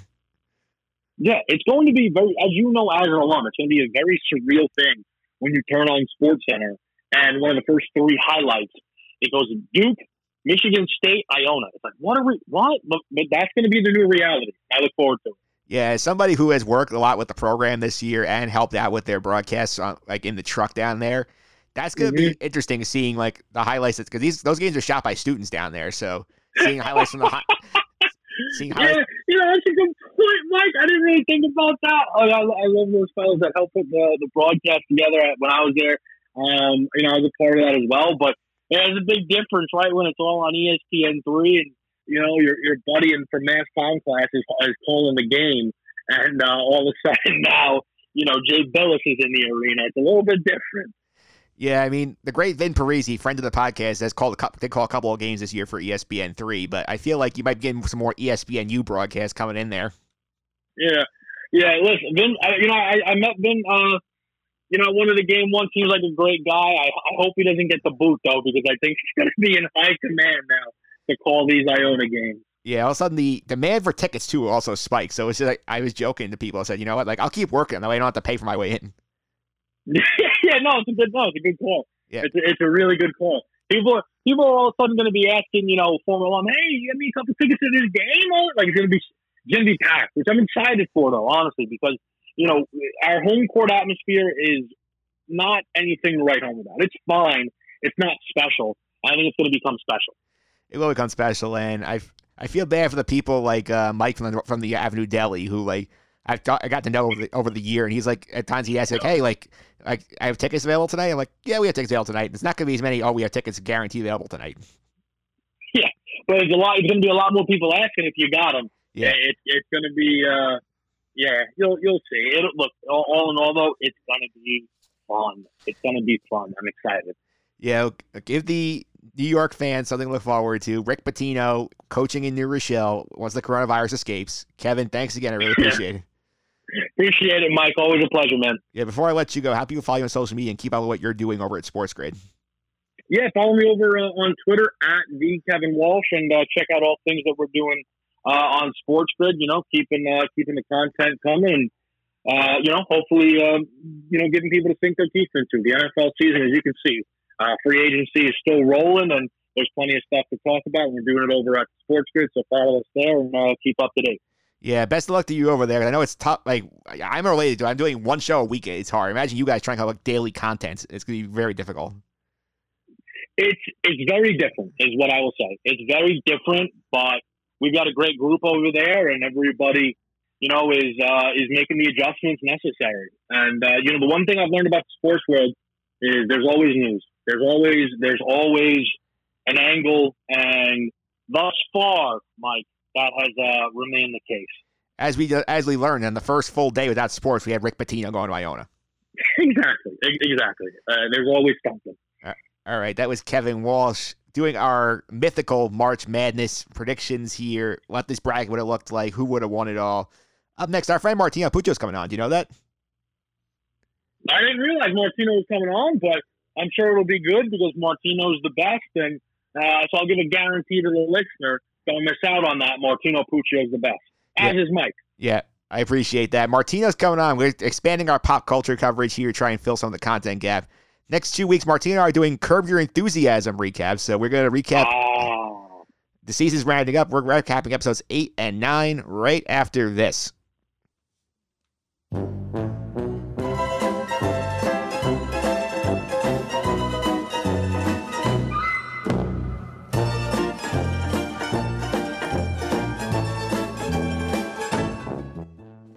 All right, we are back here. Time to wrap up the podcast this week. We are diving into the world of pop culture again. Thanks to the prolonged sports period, we're doing some pop culture every week on the podcast to help us fill the airtime here. And joining me today, somebody I've talked to twice before about Curb Your Enthusiasm, and back again this week and next to cover the end of the season, Martino Puccio. Martino, welcome. How are you? Well, not bad, making use of this situation that we're all in, but Curb is one of those things. I know we don't have sports to get us through tough times, but we do have Curb, and it's been deep for the process. Yes, and I also want to thank you for being the first to step up in the pop culture sphere. You're doing these 2 weeks, and then we'll having our other pop culture people coming through. Sandra Rose will be popping through. John Stanko's will be popping through. Some other guests you don't usually do pop culture will be coming through, but a lot of interesting stuff going on with the non-sports side of the podcast. Yeah, that's fun. Stanko's always great for movies and everything else, pretty much pop culture-wise, on top of Boston sports, too. And shout out to him, by the way, for making the Rick Pitino to Iona graphic. So it was great work. Yeah, I talked to Kevin Walsh a little bit ago about the Rick Pitino stuff. What's your take on it? I mean, how are you not stunned? I know I do a lot of sports, and we talk about a lot of sports, but college basketball and basketball in general is my first love. So I've been watching the sport forever, and to just, when you go to Iona, or when I first went to Iona, you never really it's like a really good basketball program. I went to dozens of games. I still go to games, still watch the games. And I mean, we worked them too for ESPN3. So it's really just surreal that the program finally gets even more attention outside of the month of March, because this is one of the greatest college coaches of all time. There hasn't been a guy that has this much success at multiple schools before. Maybe the closest is really Calipari at this point, but he never won at 2 national championships at 2 different schools. I mean, it's just amazing. I can't wait to see all the types of prospects and recruits they're going to be getting. Sorry, I'm thinking prospects because we might see an NBA player roll through the Heinz Center within the next few years. So Rick Pitino to Iona, it's just still surreal. You sent me that tweet with Jay Billis on Get Up, and it's just so weird to see all the national attention, and it's great at the same time. Yeah, I mean, when this news first came out that he was even a candidate, I mean, my reaction was just pure. What the hell's going on out here? I didn't believe it, and then all of a sudden it's happened, and now we're seeing stuff on ESPN, how Seth Greenberg is saying how they want Iona in their national ESPN events. They're gonna try and get his first game on ESPN. It's gonna be pretty wild. No, yeah, and it's just the beginning, because the great part was they announced earlier, I believe it was in the college basketball season, that they're going to start it to play Fordham again, which obviously we know Fordham, local school. They went to the A-10. basically, like, you would have thought a few years ago when like Fordham's making a leap like that, they would eventually like be a school that could afford and get Rick Pitino, but it's really Iona, and I'm just so excited again for all the out of conference games that they're going to be playing, because we know how difficult it is for MAC schools to get at large bids. And there's been pretty good MAC teams that deserve at large bids, but now they get that sort of schedule that's going to be respected outside of the conference. The conference like dominance that I expect Iona to have again after I think of an outlier of a year. So once that happens, I could even see at-large bids on top of just, getting the automatic bid from the tournament. Indeed. It'll be fun to keep track of that. Let's get to the Curve, which is why you're here. We talked about the Jet episode of Curve, and we thought that was the best of the season, but I think episode 8, the follow-up, so much better. Yeah, no, objectively speaking, the follow-up was better for sure. I think I liked the Jets one more because, again, that hit home. But I also love this one because, one, I'm a huge fan of John Hamm, and Mad Men is one of the best TV series that you'll watch and one that I've seen. And him just shadowing Larry was just too funny. And every situation that they were in, the Gotta Go app with Leon, they've really nailed Leon this season and putting him in the right spots to make him funny. There hasn't been too much of him, but there's just been enough that you pretty much can recall almost every single scene that he's in. And then Caitlin Olsen as well, appearing in this one as Cheryl's sister. I love Always Sunny in Philadelphia. That's my favorite TV show ever. These two shows, The Curve and Always Sunny, I think are the funniest, in my opinion, of shows that I like. And to see her there again with Larry, because she was on way back when the show first started. It might have been season 2 or 3. I can't really recall. But her being back in this, and just the ramping up again of Larry versus Mocha Joe. Yeah, I think we should start with the headline, which is John Hamm, and like he basically spends the episode shadowing Larry because he's playing a sitcom writer in a movie that apparently is a lot like Larry. And I thought they nailed John Hamm. He was hysterical. Yeah, every single thing, and it's funny if people that do method acting, because that's part of what he was doing, trying to become and like understand the character. If you listen to a lot of like great actors, I know Bradley Cooper is one of them. They do really a lot of thorough research. And some of the people that they're playing, they try to get to know them, even spend time with them, depending on who the person is, if it's based off of a real person. And in this instance, it was in the episode. And he just picks up on the mannerisms so quickly. And it was so hilarious because it kind of reminded me of the Fatwa episode where they all kind of started agreeing with Larry in every single situation that he was in. That's what John Hamm was like. And the end of it with John Hamm was just hysterical at Mocha Joe's with Cheryl. And Cheryl knows Larry better than anyone on that show. Like that was Larry to a T, and it was a great ending. I also loved throughout the episode too when everybody was talking to him. They always called him by his full name. They never called him John. They would say, "Okay, time for you to leave too, John Hamm." They would always go full name. That's a good point, actually. I love when they got kicked out of the dinner. That whole Richard Lewis situation that he made up about Larry's bleeding rectum. Just, oh my God, that was a classic because I had the same reaction. Like, you couldn't think of a better excuse to come up with for Larry, and that kind of was something how they go back and forth and get on and kind of play jokes on each other because of the episode that aired yesterday about with Richard Lewis's storyline. It was kind of like Larry got him back. So yeah, I really enjoyed it.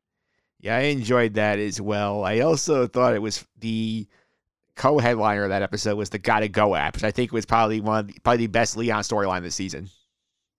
Yeah, that was just like the most ridiculous idea that Larry dated. You forget how much money he has, that he just invests money in that, and they get the app up and running, and Leon is just going to try. When he spit on the guy's shoe, that couldn't have been funnier.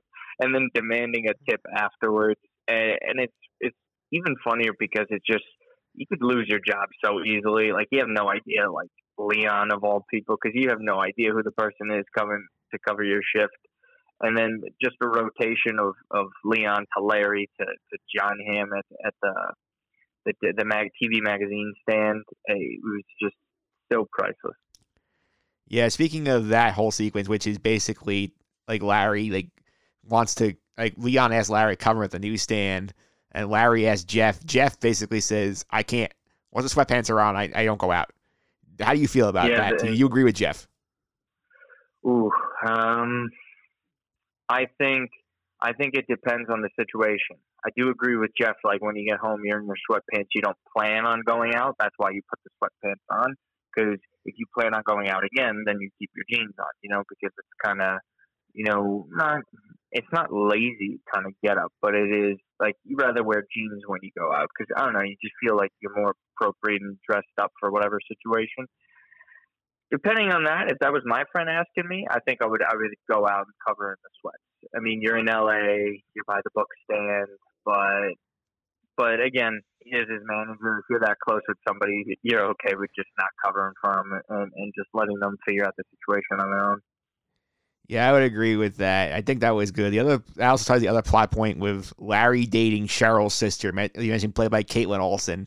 I thought the storyline started off weird, but it did get pretty funny towards the end. Yeah, you could kind of see where it was going. I kind of knew what was going to happen between the both of them. I also he wanted the money for the house years later, which I don't agree with him on. That I think Larry was off on. Where one of the funniest scenes was when Cheryl found out that Larry had sex with her sister, that she was getting mad at him, but Larry was the same thing as Ted and Cheryl. And then John Hamm agreed, and then Jeff agreed. I was just curious, like, what do you think about that? Do you think it's like the same thing? I think they're both like wrong, but I don't think Larry would have done it if Ted did what he did in the first place. Which I still can't get over. I think it's a ridiculous backstabbing kind of thing. Even if he did it about it, like you could have any woman you want. You're Ted Danson, and you choose to do that. I think Larry's more in the wrong here because I get, yes, Ted Danson was a douche for doing that, but at the same time, like you don't go with your ex-wife's sister. I mean, that to me basically, like if the writers are realistic, that basically torpedoes any chance Larry has realistically ending up with Cheryl on the show. Yeah, that is true. And you know what? But I think it's just so funny because of Cheryl's reaction, right? Like you could tell she still cares, but she's still like going out with Ted. Larry still cares, even though for like years you would think he didn't care. But at their core, like they're still human beings. As crazy as Larry is, he still has feelings for Cheryl. Who knows? It might put a damper in their relationship. You don't know if they could ever get past it. I'm always still rooting for Larry to get back with Cheryl. That's just strictly something I want to see. I love that storyline. I think they're one of the better TV couples you'll see. And honestly, like I just hate what Ted Danson did. I don't like it, but yeah, that's just me. Yeah, I know you don't like that, and I feel like that the argument I would make, I think the funniest part of that sequence also was when Cheryl confronts him about it, and he's like, "Who told you I slept with your sister?" And she's like, "My sister." Yeah, that's a funny one. Yeah. Because it really is similar to Caitlin Olsen's character in Always Sunny in Philadelphia. They're very spiteful characters on Always Sunny, and she did a spiteful thing to her sister, and you know what? And they weren't even on speaking terms, I believe, prior to that. So again, it was. I thought it was hilarious, and that whole scene, how it blew up in his face, was just like it came straight from the source.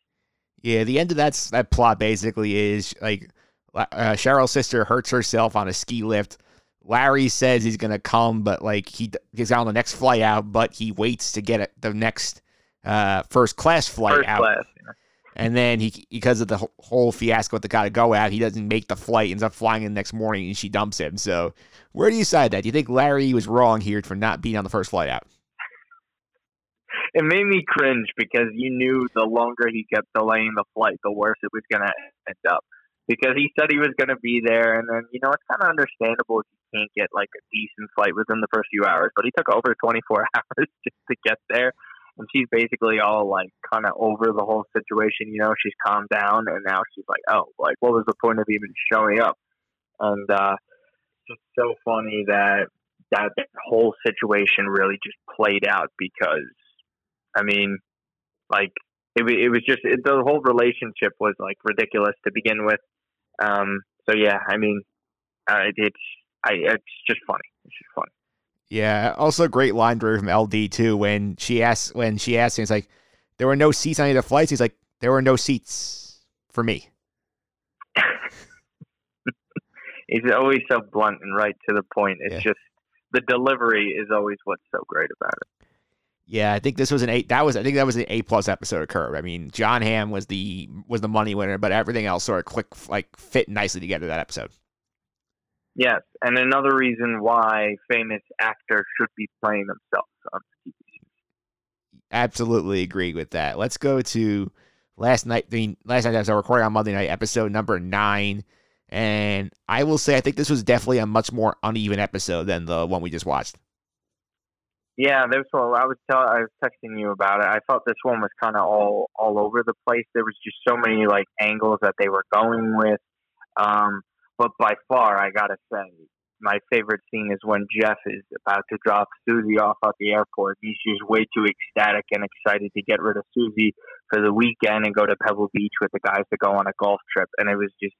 It's just so funny how she just thrives in making Jeff miserable. And then to the point, you're just like, when is Jeff just going to be single already? Because we know Jeff has had extramarital affairs. We want to see single Jeff. I think single Jeff with Larry and Richard Lewis on the town of LA, these famous people, I want to see that. I think it'll be hilarious. And then just to see the interactions when Susie and Jeff start to cross paths again, I think it would be amazing because right now it's there to an extent it's getting a little played out with how Susie and Jeff are, because you kind of feel like there's this like budding divorce that's about to happen. Because I think I don't remember what season it was. It could have been last season or the season prior where we found out Susie was also having extramarital affairs.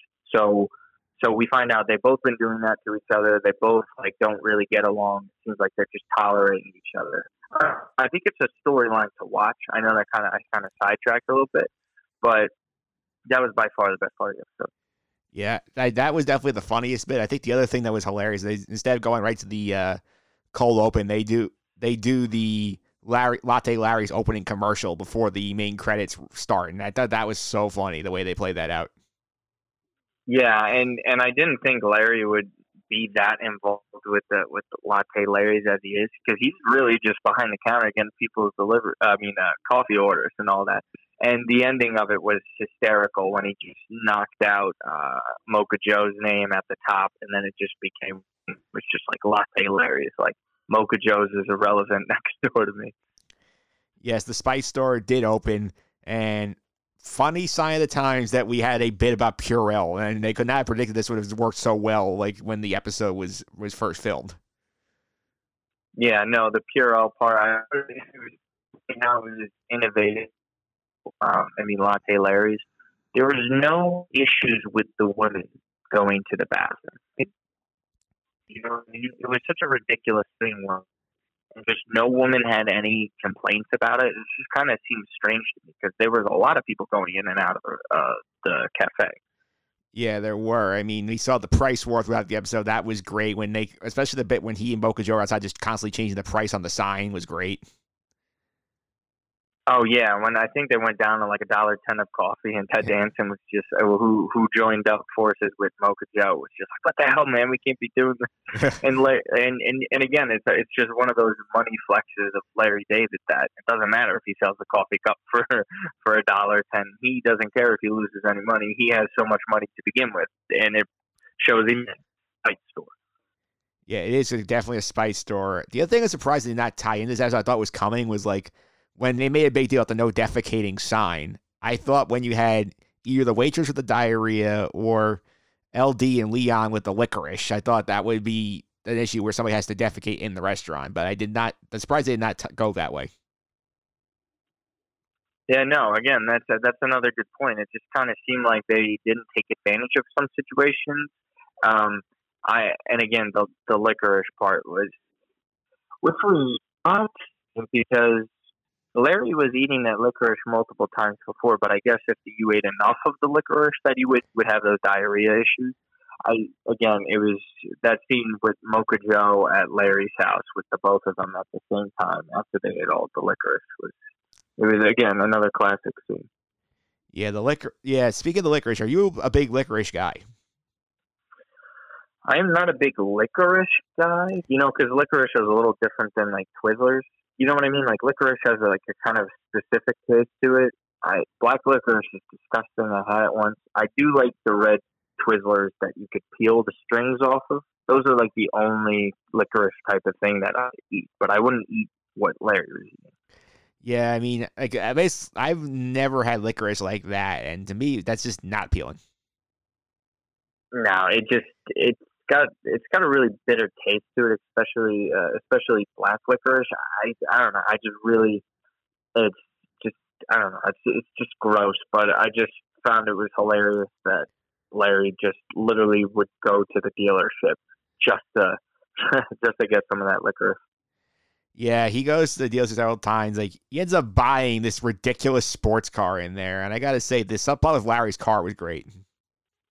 Yeah. Of course, when he gets in the accident with what's her face, the waitress, Diane. Diane, yes. Sorry, I drew a blank on the name. Yeah, Diane. I thought that was great too. I think they overdid the honking and the phone with the beep tossed into the side. You got beep scared. I don't know. It just kind of seemed weird and something that Larry wouldn't be on the side of. I feel like Larry would get angry at the people who were on their phone and wouldn't drive. I don't know. It was just. I thought the funniest part about that is that after she hit him, he said, "Well, it's actually kind of my car," and it was, he was kind of trying to take back what he gave to her only not even that long ago, not even an hour. Yeah, that's a weird situation there. And have you ever had beep panic? No, I have not had beep panic because I'm just one of those paranoid people that won't, if I can't be on my phone in a certain place, I just won't be on my phone. Yeah. I'm just kind of disciplined like that because I always have in the back of my head the implications, but because there's so many accidents that happen with a phone in the car, so I just wouldn't have it out unless it was an emergency. Yeah, I thought the beep panic stuff and was definitely very, very cartoonish, which I feel like is not usually a recipe for success on Curved. Yeah, no, and especially in Latte Larry, that was just kind of lazy writing. That was some of the laziest stuff since the episode when they went away. Yeah. With the private jet, it bordered that for kind of one of the more poor episodes of the season. Yeah, let's get to the waitress we're married to, waitress Diane, and obviously the first time they see her, she brings their food. She tells them that she has diarrhea, so of course nobody wants to eat the food she brings out to them. And then the next time they see her, they're in a room, the restaurant has no air conditioning, and this is again the cartoonish stuff with the most ridiculous slow-mo drop of sweat falling off her nose into Larry's soup. I mean, I laugh because of how absurd the whole thing was with the slow-mo and the horrified faces from Jeff and Richard and Freddie Funkhauser, but I thought that again way too cartoonish for Curved. No, yeah, again, it just seemed like it was a forced scene, and she was just sweating way more profusely than any other person that was in. You couldn't see anyone else sweating, but she's just a whole nother level of it. And I don't know. Again, it was it's just kind of cartoonish. She's hovering over the soup for what? It felt 10 minutes. She's just there, asking him 20 million questions as they wait for that little drop of sweat on the end of her nose to just fall into the soup. So they leave. I don't know. It was just kind of. I agree with you. I just thought it's cartoonish. It's lazy. I don't know. A show can't be perfect. I'll say that. I will also throw this out there. She is by far the most despicable character of this season, Diane the waitress. I mean, she's just I can't believe she just, she is absurd. It's kind of where does Larry find these people? And does he attract these people, these absurd human beings that are just so wrong in almost any possible situation? Like, I mean, I would demand a refund if a waitress ever said she had diarrhea at like dinner. Yeah, I mean, let's set this up here for a minute because I want to talk about this. I do think she's like the worst character we have this season because literally she tells her customer she has diarrhea, she sweats in someone's soup, gets fired. Larry takes pity on her, picks her up, gives her a ride home, gives her a car, she wrecks his car, he lets her keep it, and gives her a job no less. Then she doesn't show up for the job and sells the car to go on a trip to Europe. I mean, come on. No, exactly. And it was just, she is probably the character that angered me the most, probably since the ice cream sample lady. I don't know if you remember her. Yes. She kept trying samples and samples of ice cream. It was just like, all right, lady, you're abusing your ice cream powers. Your sample privileges. Sample powers. Yeah. Yeah, just like this is a woman that you give her an inch, she takes a mile kind of person. And she was just infuriating, and the audacity that Larry not only gave her the call, it's like, how do you not just hate a person like that? It's such a society would just be better off if she just went to some island by herself and didn't bother anyone. Yeah, because I mean, think about it. It's kind of similar. I felt they kind of were trying to go with a similar tone with the bathroom attendant a couple of weeks ago, where they were like, "Oh, Larry takes pity on these people who like have these low end jobs," but like this woman gave no like indication of why that Larry should have been helping her. At least the bathroom attendant guy, Larry, got him fired. This one, like, she got herself fired. She did, and then she doubled down on the diarrhea thing. She's like, "Oh, I waited your guys' tables all the time. What was the big deal? I thought you guys would be understanding." And he's right. He's understanding. No matter who you are, it doesn't. And like in the sweat in the soup, and she's like, "Oh, it's not a big deal." She would be polite. It would be polite. Like, come on, someone sweats in your soup that they made it for you, or any type of food. You're not going to eat it. It doesn't matter who it is. And my mom told me that. Like, I'll tell her to get it the hell out of my face because that's just absolutely disgusting to have. Like, it's just germ, especially with everything going on too. Like, how do you not just sit there and say you don't want anything like that? Because it's gross. Yeah, I think she is the LVP of season 10 to date. Yes, she takes it. Yeah, let's talk about some other like odds and ends in this episode. The Richard Lewis's play. What'd you think about that? I remember reading Flowers for Algernon back in middle school, I think. Always in Philadelphia is actually a show they had an episode where they kind of made fun of it because one of the characters' names is Charlie in it, and Charlie is the main character in Flowers for Algernon. Yeah, I mean, it was just weird. I thought it was really, it was just, funny to try and see Richard Lewis serious, but I feel bad because he looks so sickly in general. You can't kind of tell when he's being serious and when he's not, or he's just flat out a horrible actor. Like, when Larry requested him to do a part of his character at dinner or lunch, wherever he was, with Freddie Funkhauser, it was just so funny when his eyes popped up like that and he started doing thing because it was so terrible, and he knew Larry didn't care. He just started laughing at him. Yeah, I will say also, Richard Lewis definitely had his diarrhea fate coming to him because he's been like an awful friend to Larry most of the season. Yeah, Richard is kind of perplexing at times. He kind of doesn't add that much for me besides just arguing with Larry. Just his character, it's no disrespect to Richard Lewis. He's really just a comedy legend and respected in so many circles. But I don't know. It's just I feel bad because he can only do so much these days with his character. He doesn't have the same energy that he had in the earlier seasons. Yeah, I also don't understand how the writing of this show makes it that he at his age and his looks is pulling Isla Fisher and Sasha Alexander as girlfriends in this show.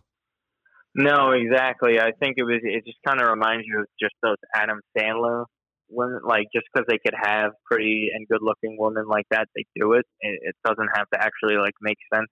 Richard Lewis isn't even a big name comedian like that anymore. He gets gigs every now and then. He's doing this stuff like Flowers for Algernon, and he's dating CEOs and stuff. I don't know where Richard Lewis is going to meet these CEOs and just I don't get it either. It's just, again, it's perplexing. Although, to be fair, Curb seems like it's in an alternate universe where Vince Vaughn doesn't exist. And apparently, like, remember last week when John Hamm was with Larry, he's like, Richard Lewis, like, oh, big fans. Apparently, in that universe, Richard Lewis is a much bigger deal than he is in ours. I don't know. It was just it's a generational thing with Richard Lewis, because you also like hear from so many people, like kind of like, you know, if you like read the history or just like know about some of the documentaries I've seen on like with Gary Shandling and Robin Williams, they're kind of just names that always pop up, and Richard Lewis is one of them. But I don't know. It's just kind of, this episode just really put me off a little bit to the show.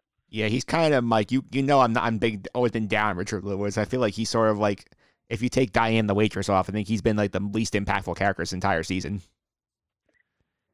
He really has for some of the regular characters. He really, to me, hasn't done much. I like it more where it's more of a shallow Richard, but now we're just like, I don't know. It's just strange. There's something about it that he didn't really add that much to the episode, and it wasn't that a big part of the episode, but the episode ends with him at the play. I don't know. I didn't like it.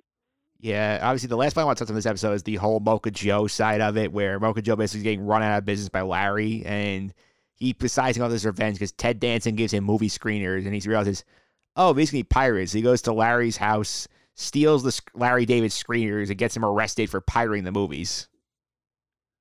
Yeah, it's the laziest thing I could have ever imagined, and it wasn't. Again, it was just like brushed off by Larry. Another money flex, like $250,000 in a fine. He just paid it off. He's like, "Oh, I'm lucky I'm not in jail." Like, wouldn't you go back and forth knowing Larry David? Wouldn't Larry David dispute it and try and fight it in court or something to prove that he didn't, in fact, spread all these like screening movies out to the general public to view? It just didn't like go along with who Larry David is, and it just kind of was like, Mocha Joe all of a sudden has a genius idea like that to just go to Larry's house and do that. I don't know. To me, it was just like lazy, and honestly, I thought it was just actually the worst part of the episode for me. Yeah, I agree. I was happy to see Mocha Jane again, though. She was great in her one spot in the episode. Yeah, no, she was great in that spot. I don't know. I think the Ted Danson with Mocha Joe dynamic was actually pretty good as well. I thought they were actually working well together because they both have like a hatred for Larry, but the whole coffee was like Larry's coffee is just too good. I think what did Ted say towards the end of the episode? Oh, you want a cup of coffee? And Ted was like, from here? Nah. Yeah. I also like that Ted was starting to pick up on all things that Larry pointed out were wrong with Mocha Joe's shop, like the wobbly tables and the scones and all that good stuff. Yeah, no, I know. True, that was a very underrated part, because still Mocha Joe. Like, you would think at that point, like Ted Danson, who's literally on Mocha Joe's side investing in the place, you would think like, okay, maybe he did have a point. But I guess if Mocha Joe does admit that, then he admits defeat to Larry David, and Larry was right the whole time. Yeah, that's true. And we are hitting the finale next week. And everything's going to wrap up. The finale is I think it's going to be an hour long, it sounds like, or at least 45 minutes. It's called The Spice Store. So it was like our big Spice Store storyline's finally coming to a head. Yeah, and again, that was one of the ones that you called, I think, after the first episode or second episode, I don't remember. Yeah, I mean, look, I kind of hope they just address the Marty Funkhauser thing. He said in one of the interviews with Michael Kay that they do address the Marty Funkhauser part, but at this point, you didn't see anything about Marty. They just referenced him once. If that's the addressing of Bob Einstein and Marty Funkhauser, I'm going to be really disappointed, because he was such a major character and great part of the show. And I understand it might be tough for Larry and them, so I could understand if it's too painful for them to kind of, write him off in a more, I don't know, respectable way, kind of a more of a tribute to him. But I don't know. I just hope it just kind of gets something, and Freddie Funkhauser is a thing of the past as well. Yeah, I feel like they were in a tough spot with the Bob Einstein thing. They filmed this much earlier before he really got sick. So I think that this might be we're season 11 kind of plot point, because I'm assuming we're getting a season 11, because LD seems like he just wants to keep doing this as long as he's inspired by creative ideas.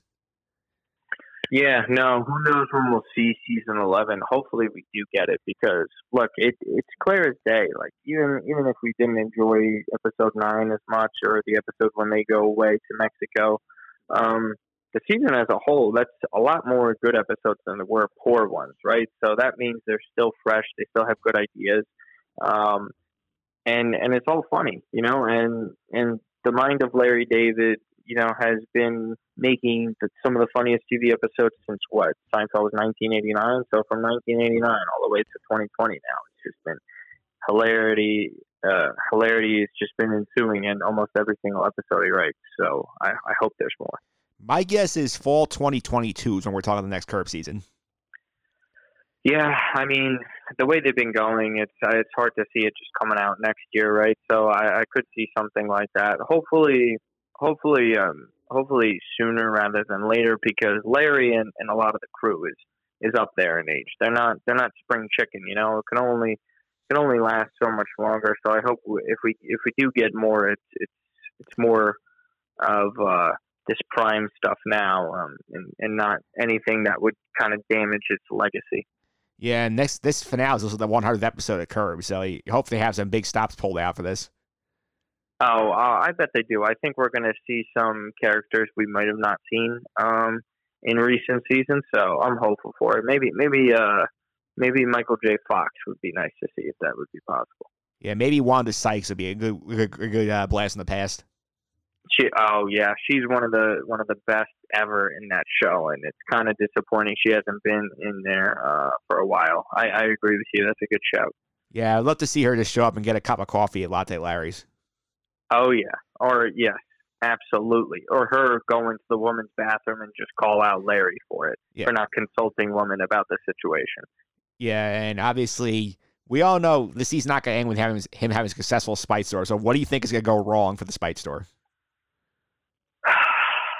There's just going to be something involved with the store getting torn down and Mocha Joe getting both sides, and he just gets a bigger Mocha Joe's and he gets a deal with the coffee bean guy. And I'm not sure how it's going to blow up in Larry's face, but I would assume he would just have to do something with the bathrooms. I think you're dead on there. I think it's either something with the women's bathroom or there's a accident in the men's bathroom with his incredibly complex urinals. Or someone has like an emergency where they have to go defecate in one of the bathrooms, and someone does. It may be something like that. There's got to be something with the bed, because you can't have such a ridiculous idea in the women's bathroom and then just fail to address it for the rest of the season. Yeah, I definitely think the bathroom is going to be the downfall of him. And I'm curious if at some point I know they kind of killed Me Too in episode 4 or 5, but I wonder if it's to come back in the finale. Maybe, yeah. I mean, that would be funny to see, but I'm not too sure. It kind of feels like that storyline got put to bed, which was again kind of one of the lazier things in my opinion. But look, I think it's going to be a great finale. We'll see what happens. I think it can go a lot of different ways, considering the flexibility within the show. I don't know. I think again there was that he had that little spite. Ted Danson to Larry, saying that he was going back up with Cheryl. So it looks like they kind of rekindled things. So I think that might come into play as well. Yeah, indeed. We'll be back next week to break down the Curb finale. Martino, thanks for hopping on this week to get us through the last 2 episodes of Curb. So we're in a bold new world here. So we'll see how long we are without sports, but pop culture will still keep coming on the podcast. Yeah, I really appreciate it, and thanks for having me on as always. Not a problem. Before I let you go, how people follow you on Twitter and keep up with some of the stuff you're up to? Well, unfortunately, I can't be doing my show as of late. As of now, I'm going in on Wednesday to work. I don't know how true it is.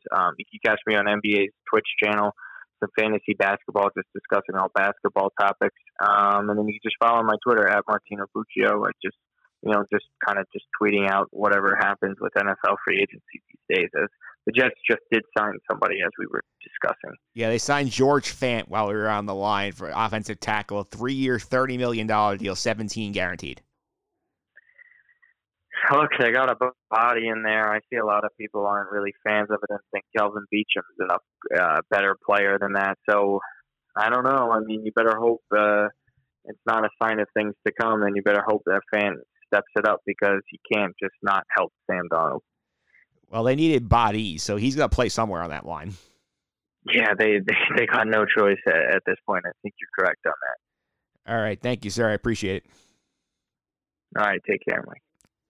All right. And that will do it for our first post-Corona edition of the Just End the Suffering podcast. I want to thank all our guests this week. I want to thank Patrick Schmidt for calling in, take the time to discuss the end of the college basketball season. Troy Moriello for giving us his behind-the-scenes take at MSG last week when the whole thing was really escalating. I also thank Kevin Walsh Jr. for having a little fun going through the hypothetical Joe Lunardi bracket and making some fake March Madness picks.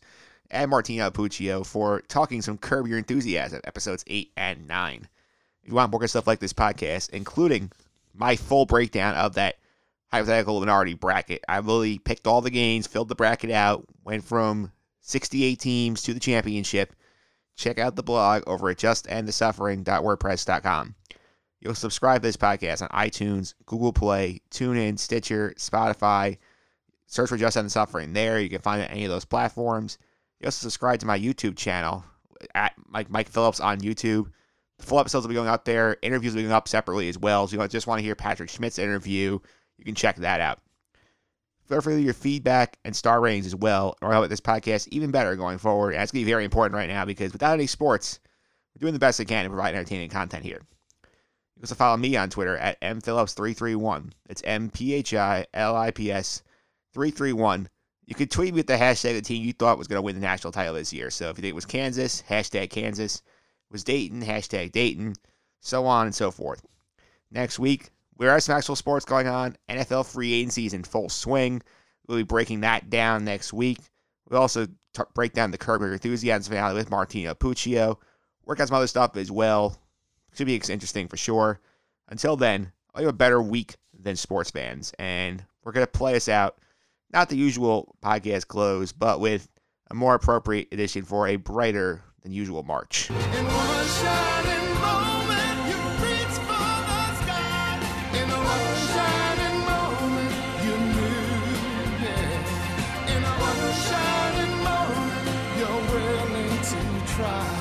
a one shining moment.